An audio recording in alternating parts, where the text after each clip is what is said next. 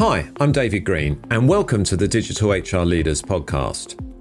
Today, I'm delighted to welcome two of my go-to experts on strategic workforce planning, Alicia Roach and Hare, former practitioners themselves and the founders and co-CEOs of Equate, a HR technology platform for strategic workforce planning, or SWP.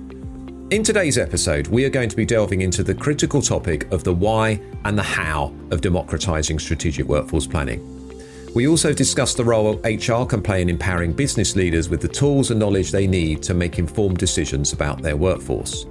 We will also explore the potential pitfalls organisations may face with regards to SWP and discuss the approaches HR and people analytics leaders can adopt to effectively democratise workforce data and gain C-suite level buy-in.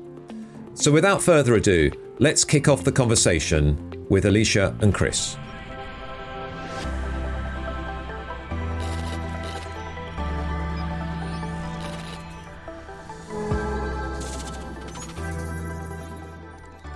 Alicia, Chris, it's a pleasure to have you both on the show. Alicia, you joined me last year on an episode discussing the intricacies of strategic workforce planning. And Chris, today is your debut on the show. Please, can you remind listeners about maybe your backgrounds and what you do at Equate and the progress that Equate has made since Alicia and I spoke about 15 months ago now? Sure. Alicia and I are deep practitioners of strategic workforce planning. It's something that we love. It's kind of our life's work, you know. It's been a terrific kind of past year, I think, since Alicia last spoke with you. And David, I know you're quite into music. For us, this is our music. It's been a terrific year because we've gotten to spend so much time with people across the world who are also passionate in this space. I would say, though, that there's kind of two tempos happening here, though. We've got folks who are also practitioners and they're just looking for greater enablement in the space. And that's been a great kind of area for us to spend a lot of time and focus. But there's actually many more who are kind of new into the space and they're just trying to figure out how to get started. And there's just so much noise in the broader system around skills and all the different things that we could be doing. I think some people are still exploring the strategic workforce planning space. Alicia came into the area back in the early 2000s from a corporate perspective and was working from finance, coming into HR, trying to answer a fundamental question for an airline. We're buying billions of dollars of airplanes. Will we have enough pilots? And that was a really clear use case. But we can see across that broad spectrum of the two tempo folks, their businesses are changing. And they're changing very rapidly. And they need a way to kind of face into that and open up a discussion. But many of them aren't sure exactly how to get started. So we've been spending a lot of time, particularly in the last few months, thinking about that issue, how to get people started. Yeah, that's really good. And obviously you mentioned you're both deep practitioners in this space as well, and obviously you mentioned Alicia's previous life at a rather large airline in Australia. I wonder which one that could be. But look at her LinkedIn if you want to find out, everyone. But how does it help you as former practitioners? I know you did consulting first, and now you're building technology. How does that help the two of you in working with customers to solve their problems? I think it's crucial because we're not talking about a piece of tech that replaces tech that people already had or a process that people knew really well and we've just taken that and put it online. This is a new way of thinking. And the customers that we come across those two tempos, even the practitioners, they're still trying to earn credibility in this space. SWP is a new way of thinking, and many of their senior executives, for instance, have never been on the journey. So whether we're working with deep practitioners or people who are new to this space, they all need a bit of a helping hand as well as a platform to help them do it. And I think it's important because I think we can get, particularly, I think there's a skills frenzy, there's a tech frenzy as well, and rightly so. Technology is cool, and I'm sure we'll go into a bit of that. But in the tech frenzy, we kind of have to step back, and you can't just plug and play a tech and go, it's a magic button and it's going to solve all of my problems. For us, it's it's kind of a three-legged stool. We see a platform as fundamental, yes, for strategic workforce planning, but you also need to have the right process kind of to support how you're going to do that. You need to, really bring it together with other elements, and just having tech for tech's sake can miss some of that other supporting elements that go alongside for success. That's right. That third leg is really philosophy. So having that desire to look forward and think about the future and make decisions that are going to future-proof the organization, as opposed to being very, very agile and just reacting as fast as you can. So, Alicia, I know our listeners are always keen to stay up to date with the latest developments in HR technology. Could you give us a sneak peek into some of the key innovations you've observed in the space over the past year? Yeah, it's a good time to ask this question because we're hot off the heels of HR Tech and Unleash, and, no surprises. Skills dominated, as did AI. So it's, I think, fairly representative of what's been going on over the past 12 months. But I think we need to kind of step back again with both of these things and ground it a little bit. I think with AI, it's great and it has its uses. And I think people are kind of going a bit like, yeah, we know AI, but, what's it actually going to do for us? What problems is it actually solving? And we can't, as vendors, just go, we're just dropping it into our product and tick the box. We've done our bit there. I think what I've really started to see, and I saw an HR analyst say this over the past week, utility over novelty. And I think that's really important. I think that really brings us back to a good place and where HR should be in looking at all the tech frenzy. And that also brings me to skills. I think, the skills frenzy has been around a few years now. I think it's not brand new, but looks like it's here to stay, and rightly so. It's important. But I think people are starting to now ask the right questions about skills. And, they may have scraped their workforce to do skills inference. They may have looked at the labour market insights to, understand what's in the market and predict, some sort of future external skills that will be in demand. But I think what people have found with where they've gotten to in their skills journey is that a lot of it's interesting, but not necessarily actionable. And so people are kind of, I think, looking for that next level of, and, it's what we've always said in people analytics, David, it's the so what. So what's this actually telling me? And then now what? Now what do I actually need to do about this? And I think that's where we're really seeing the call to action in HR tech is it needs to compel us to do something, enable something for us, for our businesses, because there's so much cool stuff in tech, but it really comes back to what are we trying to solve for? What are we trying to enable for our businesses? And I think people are really realizing that now. I'd love to understand from you, very quickly, this skills question. Why is there so much talk about skills in your view? And obviously, as former practitioners that have worked in the space, I think there's a real fatigue that organizations have had with the high degree of change, trying to, through Herculean efforts, just keep hiring against that. They can see that they need adaptive people. And by the time they found someone who fits the DNA of the organization, they want to hang on to them. But the roles that they're doing today versus that same titled role 2 or 3 years from now is going to be doing something fundamentally different. And I think the leading organizations can see that, and that just managing just based on roles is too generic. But I think it's a new frontier. And so there is some flailing around how to get a handle around this. And I think it's twofold, actually. I think there's a little bit about what is the best way to get a grip on skills within the HR community to have a good conversation and to plan actions. And then I think there's a whole nother section around how do we have this conversation with business leaders who aren't just sitting here and kind of reading the same materials that we're reading day in and day out. How do you have a coherent conversation with them? And there is a risk that if we go too far down the bits and pieces around skills, we'll lose them in that conversation. They won't understand the tie to their commercial issues that they're facing day to day. And so there's these tension points, but I think overall, the move around skills is for a good thing. It's to take the people that we've got and take them on a journey. Which leads quite nicely, I think, to the next question, Alicia. I know that you've recently released a new product at Equate. I understand it's a product designed to help democratise strategic workforce planning across an organisation. Please, can you share more about the product and why you decided to build it? Well, as you know, David, you know me, I'm probably one of the biggest SWP evangelists getting around on this globe. I passionately believe in this stuff. I have seen the impact it has when it's done properly. To me, it seems like a no-brainer. And it's something that I've really struggled with is why is not every single organization doing this? You know, it's so impactful. The workforce is their biggest asset, biggest cost. We've heard all of that. And it's never made sense to me why it hasn't just become so much more mainstream. So we actually did some research on this earlier this year on the state of SWP together with Aptitude Research. I know you know Madeline from there.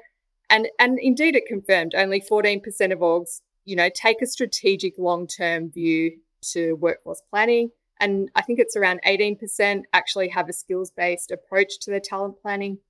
And from your own space, I know you guys are seeing this too. I saw something on My HR Future where it's something like 90% of orgs want to be doing skills-based workforce planning. So why aren't they? So we looked a bit further into this, and the research together with kind of what we've found since launching our own SWP tech over the last few years, it just kept coming back with the same few recurrent themes and hurdles that keep coming up for people. And it's usually around people, so capability. So we haven't done this before. We don't have a specialist. We don't have an expert.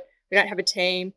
We don't have the time, that kind of a thing. Data, we've got to get all this data perfect and in place, or processes to support that, and cost. You know, we don't have the budget. We don't have stakeholder buy-in.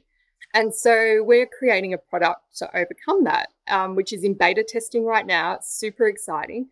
And this will help people who maybe just don't even know where to start with SWP or what it looks like. And it only requires some basic data points like how big's your workforce, what's your current turnover rate, and we do everything for you from then on.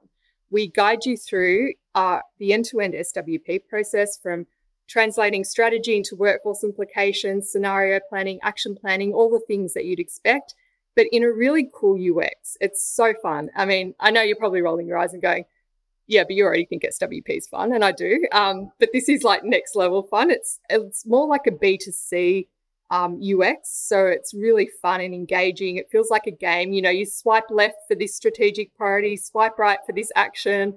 It's really fun. It's really engaging and really accessible. And it even has wombats, so that's cool. Who doesn't love wombats? A nice Aussie animal. And I think as well, what's really cool in this democratization piece is it's not just, so this isn't just for an SWP person or even a people analytics person or even an HR leader. It's for all of them, but it's also for business leaders. So this is putting it in the hands of anyone across the business so they can answer, well, I've got this huge thing happening, you know, this huge digital transformation agenda, or there's some external stuff coming our way that's going to impact our revenue targets. What are the workforce implications? What are the show-stopping skills? And that puts these answers in the hands of the business leaders who are navigating this stuff. And that is really, you know, just why it's such a game changer. You don't have to have any expertise. You don't need to have anything. You can just get going. And we're so excited by it. We're getting some really early feedback from the market in the beta process that's reinforcing that. We had an HR industry analyst say it's the coolest thing seen in HR tech in a long time. So, yeah, we're very excited. This podcast episode is brought to you by Equate, the strategic workforce planning technology that helps you plan for the workforce you need tomorrow, today. Discover the power of your people. Ensure you have the right workforce to meet your purpose. Extend the power to plan to every corner of your organisation. Learn more at equate.ai/insight222. That's EQ, the number 8, .ai/INSIGHT, the number 2, the number 2, the number 2.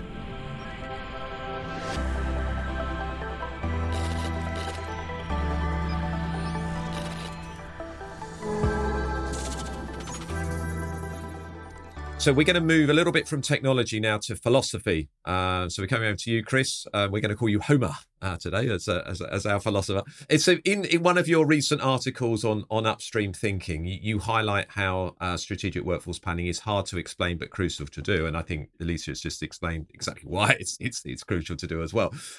For the benefit of listeners, and again, we'll highlight the article in the show notes. Chris, could you briefly explain the concept? Or this concept, sorry, in the context of strategic workforce planning? Sure. And for many of your listeners, they're doing lots of work in the space around people and around items that have long tail impacts. And SWP in particular is one of those things that there's work that we're doing now that will have some tangible impact now, but has a lot of impact over the future.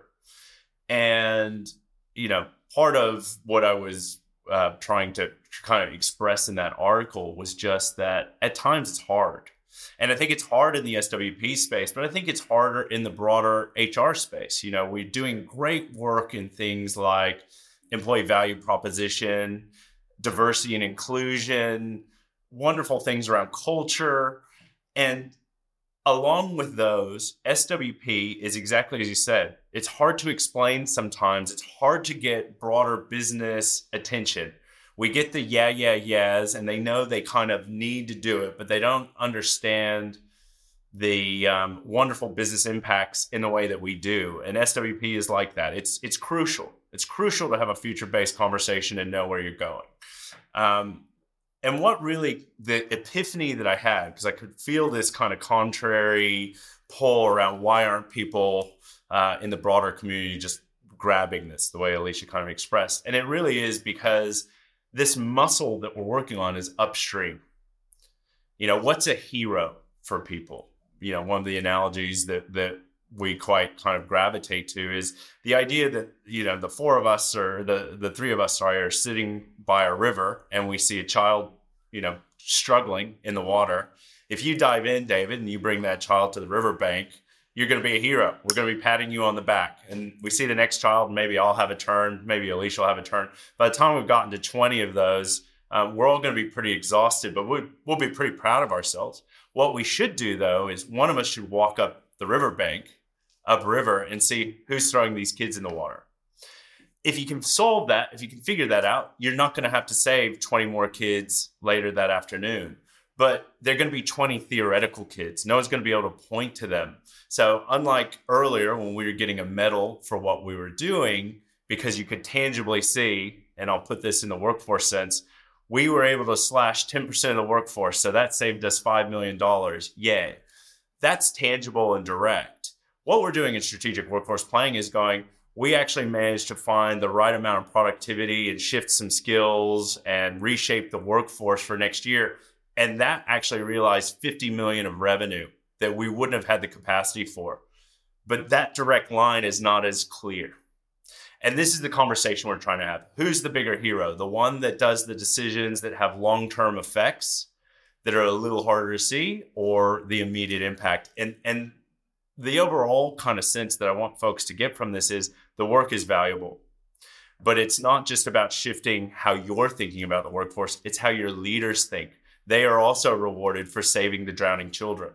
And we adapt very rapidly as humans to be able to do whatever the environment throws at us, and we'll preserve that environment. We'll create a system where we're constantly heroes, but we'll burn ourselves out.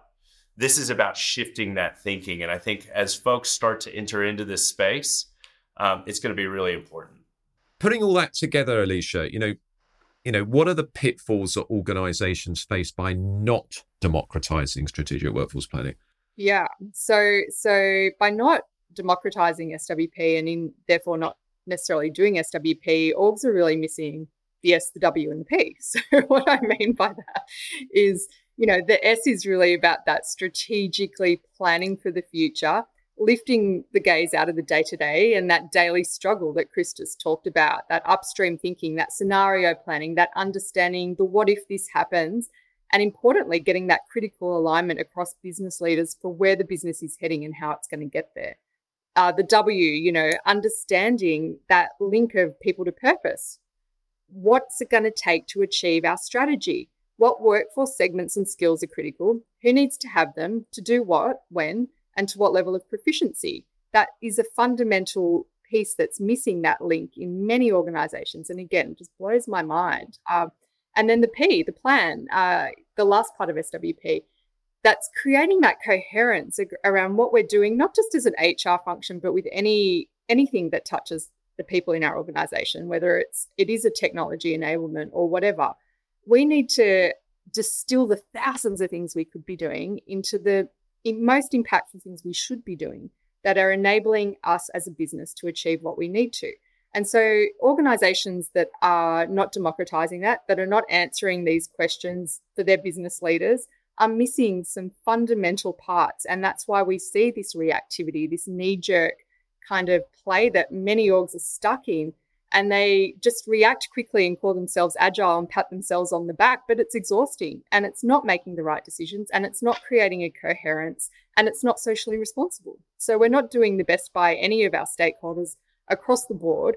And that's what orgs are missing out on by not doing this. Yeah, and I was just thinking, listening to you there, Alicia, is reminding me of the episode we did last year when we started talking about the B's of workforce planning. I can't remember how many words, 6 or 7, but it was quite a lot of B's. But if we think about it, but workforce planning informs all of that. So whether we buy talent or buy companies to close the close gap, whether we build by learning and actually, but build using relevant learning that actually the business needs moving forward and that people want as well to develop their careers. Whether we borrow, whether that's borrow from outside the organisation with contingent workers or consultants, or frankly borrow from within the organisation as well, which I guess brings us to the kind of talent marketplace craze that we've got at the moment. There's Bridge, isn't there? I'm going to let you talk about the other Bs, but I think briefly, but because we can refer to the episode, but I think, basically workforce planning informs all of those, which ultimately are the HR programs that most organisations are delivering to the organisation as well. Absolutely. But only by having that line of sight. And I'd just say, on the Bs, I think everyone's got a version of the Bs. I think the most we heard, Chris, was maybe someone's got 9 Bs. We've gone with 6. Some people have any other version, but it doesn't really matter what number of Bs you have. It's having that line of sight to the future versus where you are today is the only way you can work out what balance of Bs you can have in the mix. Because the reality is, you can't just click your fingers and materialize the skills overnight. Upskilling, reskilling, cross-skilling, borrowing, building, these things take time. And so you need that line of sight. Well, what are the critical skills we need in 1 year, 2 year, 3 years? So we can start bringing our organization on that journey. And that takes planning, and this is, again, why it just blows my mind, because we have an asset, we have people, we need to bring them on the journey. And so we need to have that coherence of how we're doing that. And the only way of doing that is by lifting our gaze and looking to the future. That's right. And I think it is about creating the foundation for the people plan, but it also informs tech that will enable people and business process improvement and some other things. The ROI is so high on build and on other initiatives besides just hiring. But the problem is you can't do them as fast. And so companies that live quarter to quarter, or dare I say, many who live week to week, they're not able to look forward enough to see that. So they have a menu of skills. And I think you hit on this, you touched on this very briefly, with learning and development needs to be targeted. It can't just be the menu of items, but you can't do that if you don't know where you're going. Yeah. And 9B sounds like a hive to me. That's a lot of sorry, that's my dad joke for this episode. So, I think we're seeing in many organizations that we're working with at Insight 222 now that, companies are combining people analytics, people strategy, and workforce planning together, which seems sensible to me, and putting it at the right hand of the CHRO and getting exposure to the business, whether that's the leaders or the business unit managers. I don't know briefly if that's something that you're seeing as well. I think that is the best practice. I think housing those things together gets you a real engine room.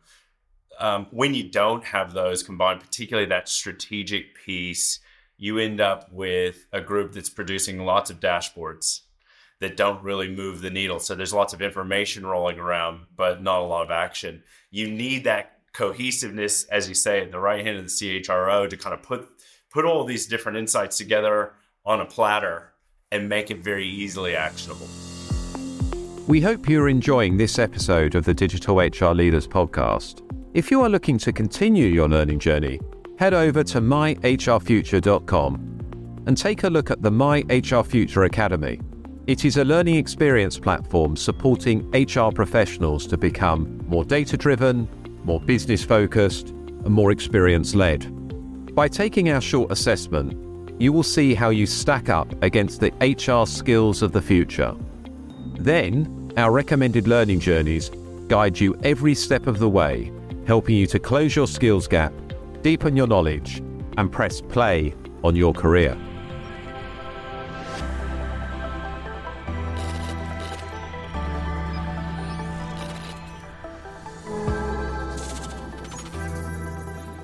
Chris, staying with you, obviously we've talked about technology. It's one way to help democratise strategic workforce planning, but there are other factors obviously that contribute to its success. We talked a little bit briefly about philosophy and process.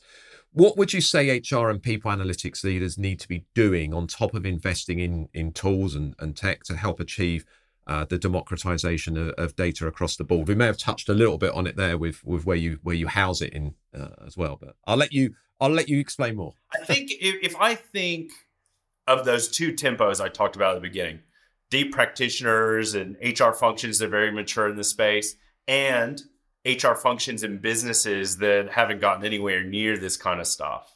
The thing they have in common, and we've talked a lot about a lot of different aspects of this space, and it can seem like a lot to people who are still exploring, but let me simplify. Forget all the different things that we've just talked about. If you start a conversation about the future, that you don't need tech, you don't need a lot of whiz-bang things to do that, but you need to have the desire to get your leaders talking about the future. And I think for far too long, we talked about the HR being a strategic partner. For far too long, HR has assumed those conversations are happening. And by the time they're hearing the need to quickly hire, the need to do that, they assume that it's been a well thought out plan and their job is to go execute quickly. I'm here to tell you, in all the scenario discussions that I've had, I don't think I've had one where I've seen leaders are totally aligned and know exactly where they're going and share a same view of risks and share a same view of trajectory. They could have all signed up to the 5-year plan. The problem is the 5-year plan sits at a broad level. The 5-year plan doesn't break down into a value chain across everything and go and say this division's increasing by 20% and that one's down 30%. And by the way, it depends on customer behaviors at this midpoint. And if transformation initiative delays by 6 months, this is what it means. It's not integrated in that way, and therefore it's not driving the right behaviors and the right kind of discussion. So HR, facing into the kind of paradox around all these different moving parts, just simply needs to open up the conversation. Now, that conversation is about the future, and it's drawing in, hopefully, some quantitative aspects to get people engaged. We don't want it to just be a kumbaya, where do we think the world might go? Maybe. If it's qualitative, you're going to lose some people along the way. But if you've got, a small number of data points, like, are we going to grow by 20% or decline by 20%? What are customers going? Those kinds of things. It opens up that future conversation. And again, it's not something that HR has to bang on the table and do every day. But certainly once a quarter, we can stop for 90 minutes, 2 hours with the leadership team and say, let's revisit where we think this organization's heading. Let's revisit how we best serve customer. That's really, I think, where people need to go beyond the tech. If you have that kind of conversation, which underpinning that are these concepts of demand and scenarios, you're 70% of the way through what strategic workforce planning really needs to get going. Sure, over time you can get more mature and you can add more aspects to that conversation, bring in skills, bring in more quant, but just have the conversation about the future and you're ahead of the game. One thing I'd just add to that, because I think it's so interesting, as well as not having seen leaders in a scenario discussion align, One other thing that's been really amazing with the many customers we've worked across the globe is every organization has quite a comprehensive transformation and digitization agenda. And no organization that we've come across has a centralized view of, firstly, what all those initiatives are, and secondly, and more importantly, how they're going to impact the different workforce segments in different ways. And so that's why we just see such huge rates of failure. I think the famous one from the Harvard Business Review was 70% of digital transformation initiatives fail. And it's like $900 billion a year, and that was a couple of years ago, of wasted money. And that's because orgs just don't have that line of sight. We've got all these moving parts, but they're going to impact different segments in different ways. They're going to require different skill sets, not just to stand them up and, through the project of this, but to operationalize it. And orgs are really missing a trick in getting that line of sight. And I think, that's just, huge opportunity, and something that, again, back to Chris's point, just having a conversation around what is on our transformation agenda. What are the enabling skills for this? What's it going to look like when it's operationalized? What's it going to do to our customer journey? And therefore, how does that shape and shift the customer-facing roles? Just some of these basics that are surprisingly not that well thought through. All that's often thought through in the business case kind of lens is, how many heads can we cut by bringing this tech? And that's just very myopic. And I guess if we're talking about the future, there's always going to be an element of uncertainty. And I guess that's where the scenario planning that you spoke to, Chris, really comes in, isn't it? That's right. And because it's so uncertain, David, I think, and I'd be interested in your views around this, having you speak to so many leaders in this space. It's almost like, back to that paradox kind of comment from Nick, it's almost like, ooh, that's hard and difficult to solve, and there's no certainty that we will solve it. So I'll go back to my people space and my listening space, because at least I can get some tangible things there, and I can be in my domain knowledge where I feel comfy. But the problem is the organization is aching for this, and somebody has to grab it. And we saw during COVID, when there were huge amounts of uncertainty, HR all of a sudden got a different type of mandate. Let's not lose that. Let's use that to say, this future is uncertain, but we got to talk about it, folks. We can't just kind of put our fingers in our ears and just see where we end up, because we're going to end up in a ditch. How can HR leaders better communicate the urgency and long-term benefits of strategic workforce planning to leadership teams who may be more focused on immediate priorities? And sometimes that's understandable. And again, if you're able to share some of the companies that you think are doing this well, you might not be able to mention them by name, but maybe you can mention what industry they're in or something. Sure. So let's think about twofold answer in this space. I'll use shorthand for purpose. It's about revenue. And second, it's about being a responsible employer. So let me start with the revenue side of things. Too often when you hear strategic workforce planning, it means different things to different people. And it's a headcount bidding exercise. It's a hiring plan. Ultimately, most people are stuck in this mindset that it's about optimizing costs or maybe enhancing profitability, and it's the wrong mindset. SWP, the reason it's SWP is it's enhancing revenue and capacity. It's about customer and what is our purpose and how are we going to help customers. And often for the organizations we work with, a lot of them are seeking increasing sales. They're facing competition. The consumer choices are changing. How people expect to buy from them is a little bit unknown, but they're executing large transformation initiatives. And if they mess that up, if they don't get the right people in place, they're not going to be able to serve customers and they're going to lose them. They're very hard to win back. One of our customers is a large humanitarian organization. They're not trying to win revenue. They're trying to save people's lives. And if they don't have the capacity adequately to deal with the uncertainties that are happening in the world, if they don't plan, if they just wait and see what happens, but they don't build the capacity in the right way, that has dire effects. And we're not talking revenue. So I think it's really important that our people analytics and HR leaders understand this is a different type of play here around the capacity of the organization to achieve its purpose. And people are going to be the make or break of that. The second thing I'll say is most of the organizations in that, again, in that 2-tempo thing that have practitioners have thousands and tens of thousands of employees. You cannot be a responsible employer if you can't look 5 weeks ahead on what you're doing. Sure, you can bring in, Alicia, you made the comment to me earlier today, gig economy people, that's separate. Contractors, that's separate. But you could see a world in the future, David, where you have a choice of working at 2 banks, and one of them, does strategic workforce planning and the other one's agile. Which one do you feel more comfortable that you've got 2 to 5 years potentially with? Probably the one that can actually think about the future a little bit and think about your place in it. That's the one that I would want to work in.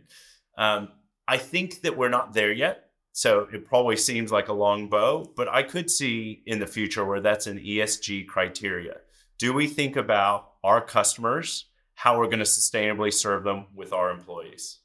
So coming to you, Alicia, again, we're going to go into the future now. You're very good at doing this. How do you see democratized strategic workforce planning and skills-based planning evolving in the future? And what advice would you give to practitioners listening to this to help them to stay ahead? Yeah, so I'll start with the last part first. I think the advice I would give is to just get going. Don't wait. I think a big thing we live by and, try to instill with our customers is progress over perfection. By the time you wait and build your perfect skills ontology or get the perfect HRIS and supporting data and processes, that some of that stuff can take years. And the world's moved on very rapidly and probably hasn't made the best decisions around the workforce. So I think just get going, start that conversation with leaders that we talked about. And I think, we can get a bit like, oh, hang on, what is strategic workforce planning? Too hard basket. I need a whole kind of infrastructure around that. But it's back to that conversation. If we just boil it down into what we're actually trying to do here, it's, going to, hi, Sarah, our CEO, or Joe, our CTO, you've got a digital first strategy for your organization. You're trying to transition customers to digital channels to meet your significant revenue growth objectives by 2025. Okay, so this means for our HR strategy that we need to evolve our workforce's technical and digital capability. What does this mean for our strategic workforce plan? It means we need a clear and coherent set of actions. So that might look like, well, we need to upskill the current CX team with A, B, and C skills over the next 18 months, hire Y number of full stack engineers by 2024, engage Z UX freelancers for 12 months, from the gig workforce to deliver this specific project because we know we can't hire those skills permanently and we only need them for a defined period, and so on. And so that's really what we're trying to get to here, is that coherent set of actions that enable what our organization's trying to achieve. And so hopefully you can see how critical that is for the org in having that line of sight. And that's why I just, again, urge people to just get going, because our leaders are screaming out for this kind of support. They don't, it's interesting to go, oh, these are the top 10 skills that people are going to need in 2027, resilience, agility, da-da-da-da. What does that actually mean for us as an organization? We can't go out to our TA teams and go, hire me. This is one of my favorite things to say. We can't go, hire me 700 resilience. I need 1,000 leadership. Skills need to be grounded back into what they're enabling for our business. And this is really how organizations will stay ahead in this space. And I think, again, we listened to one of the other podcasts earlier this week with the Genpact leader who rightly articulated, and I think we interacted on LinkedIn over this, but the role of the CHRO is to make sure the organization has that talent at the right place at the right time, which we know is SWP.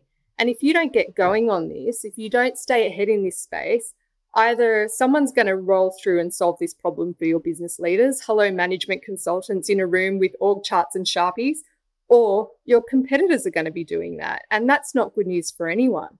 So I really think getting going with this, getting those conversations started is how you stay ahead.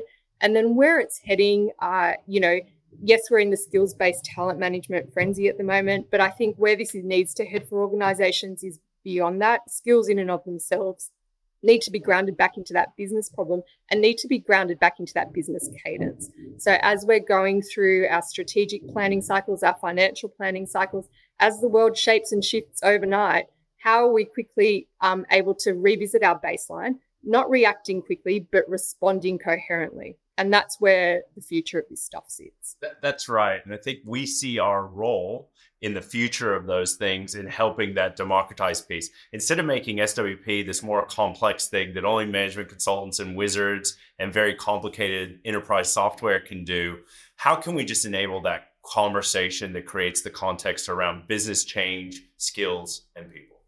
We've talked a lot about the constant influx of new tools and solutions. So again, thinking about the HR professionals and HR leaders listening to this, what advice would you give about how to stay on top of HR technology trends while avoiding being overwhelmed? That's right. It's easy to be overwhelmed. That's right. Well, and Alicia, you'll no doubt help me here.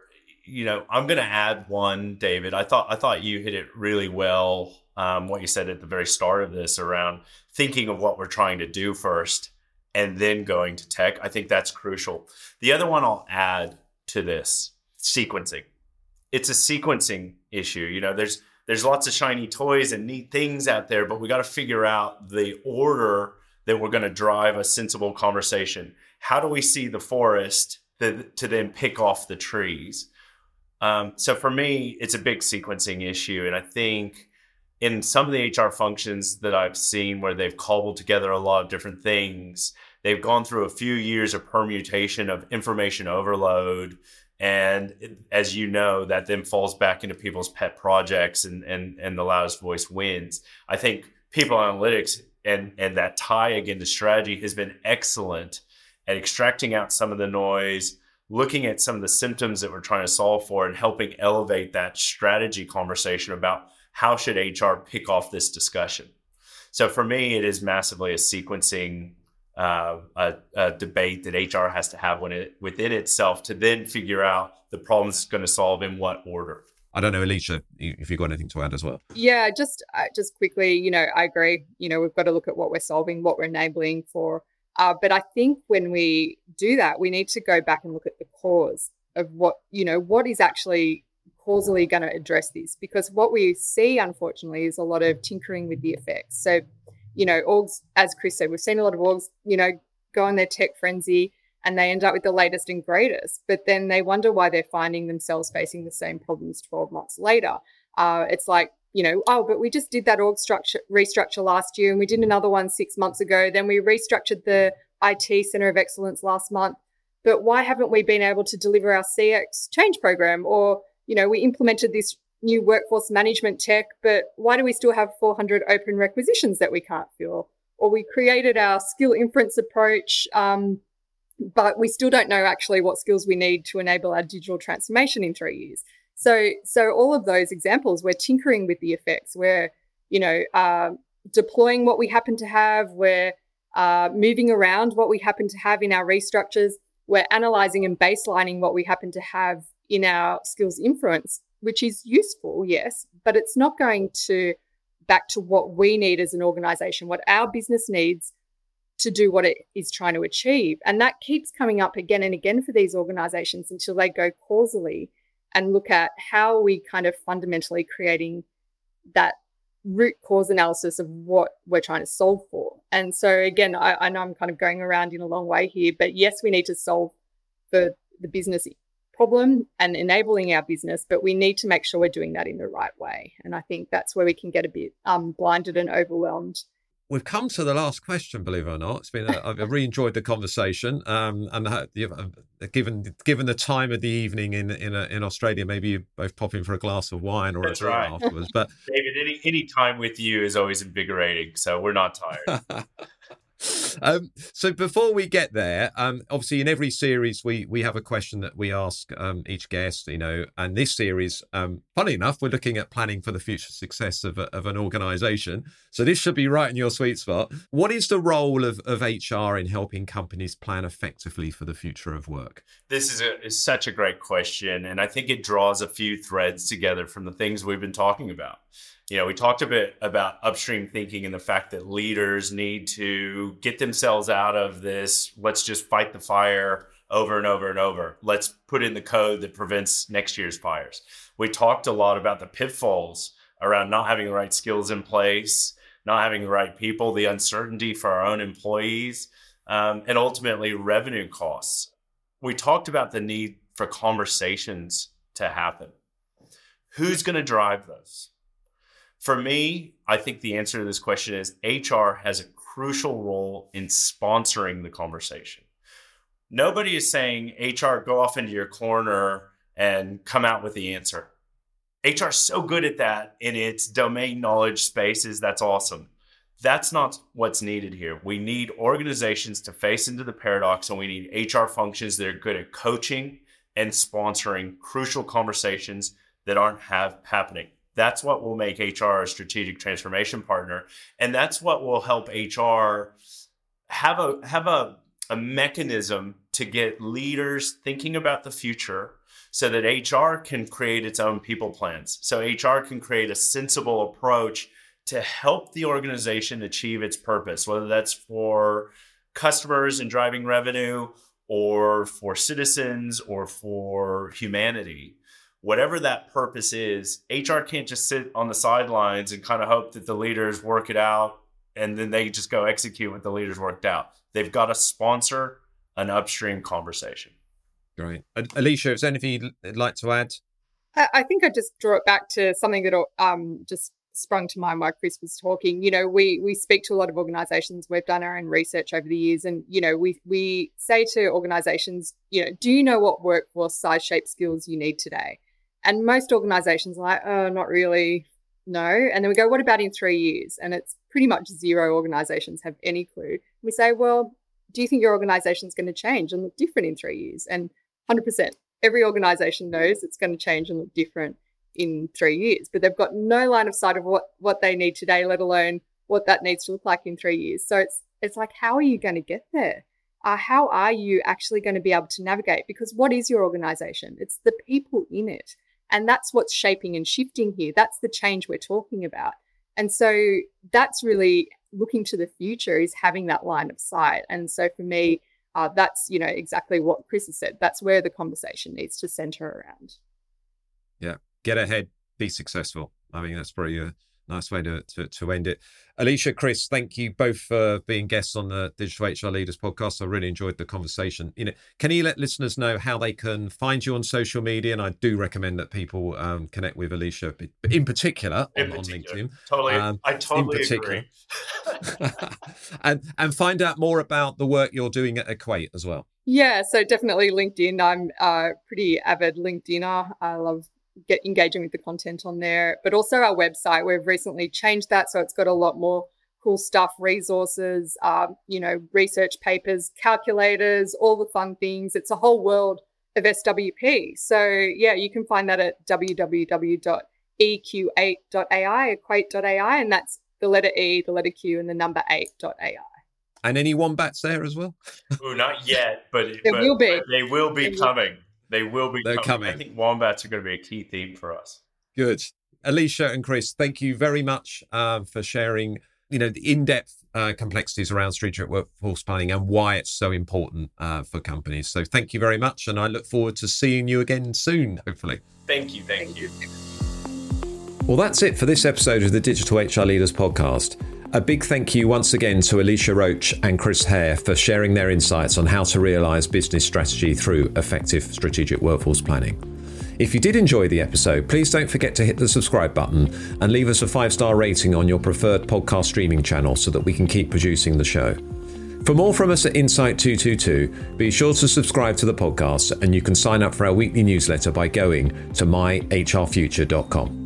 That's all for now. Thanks for tuning in. And we'll be back next week with another episode of the Digital HR Leaders podcast. Until then, take care and stay well.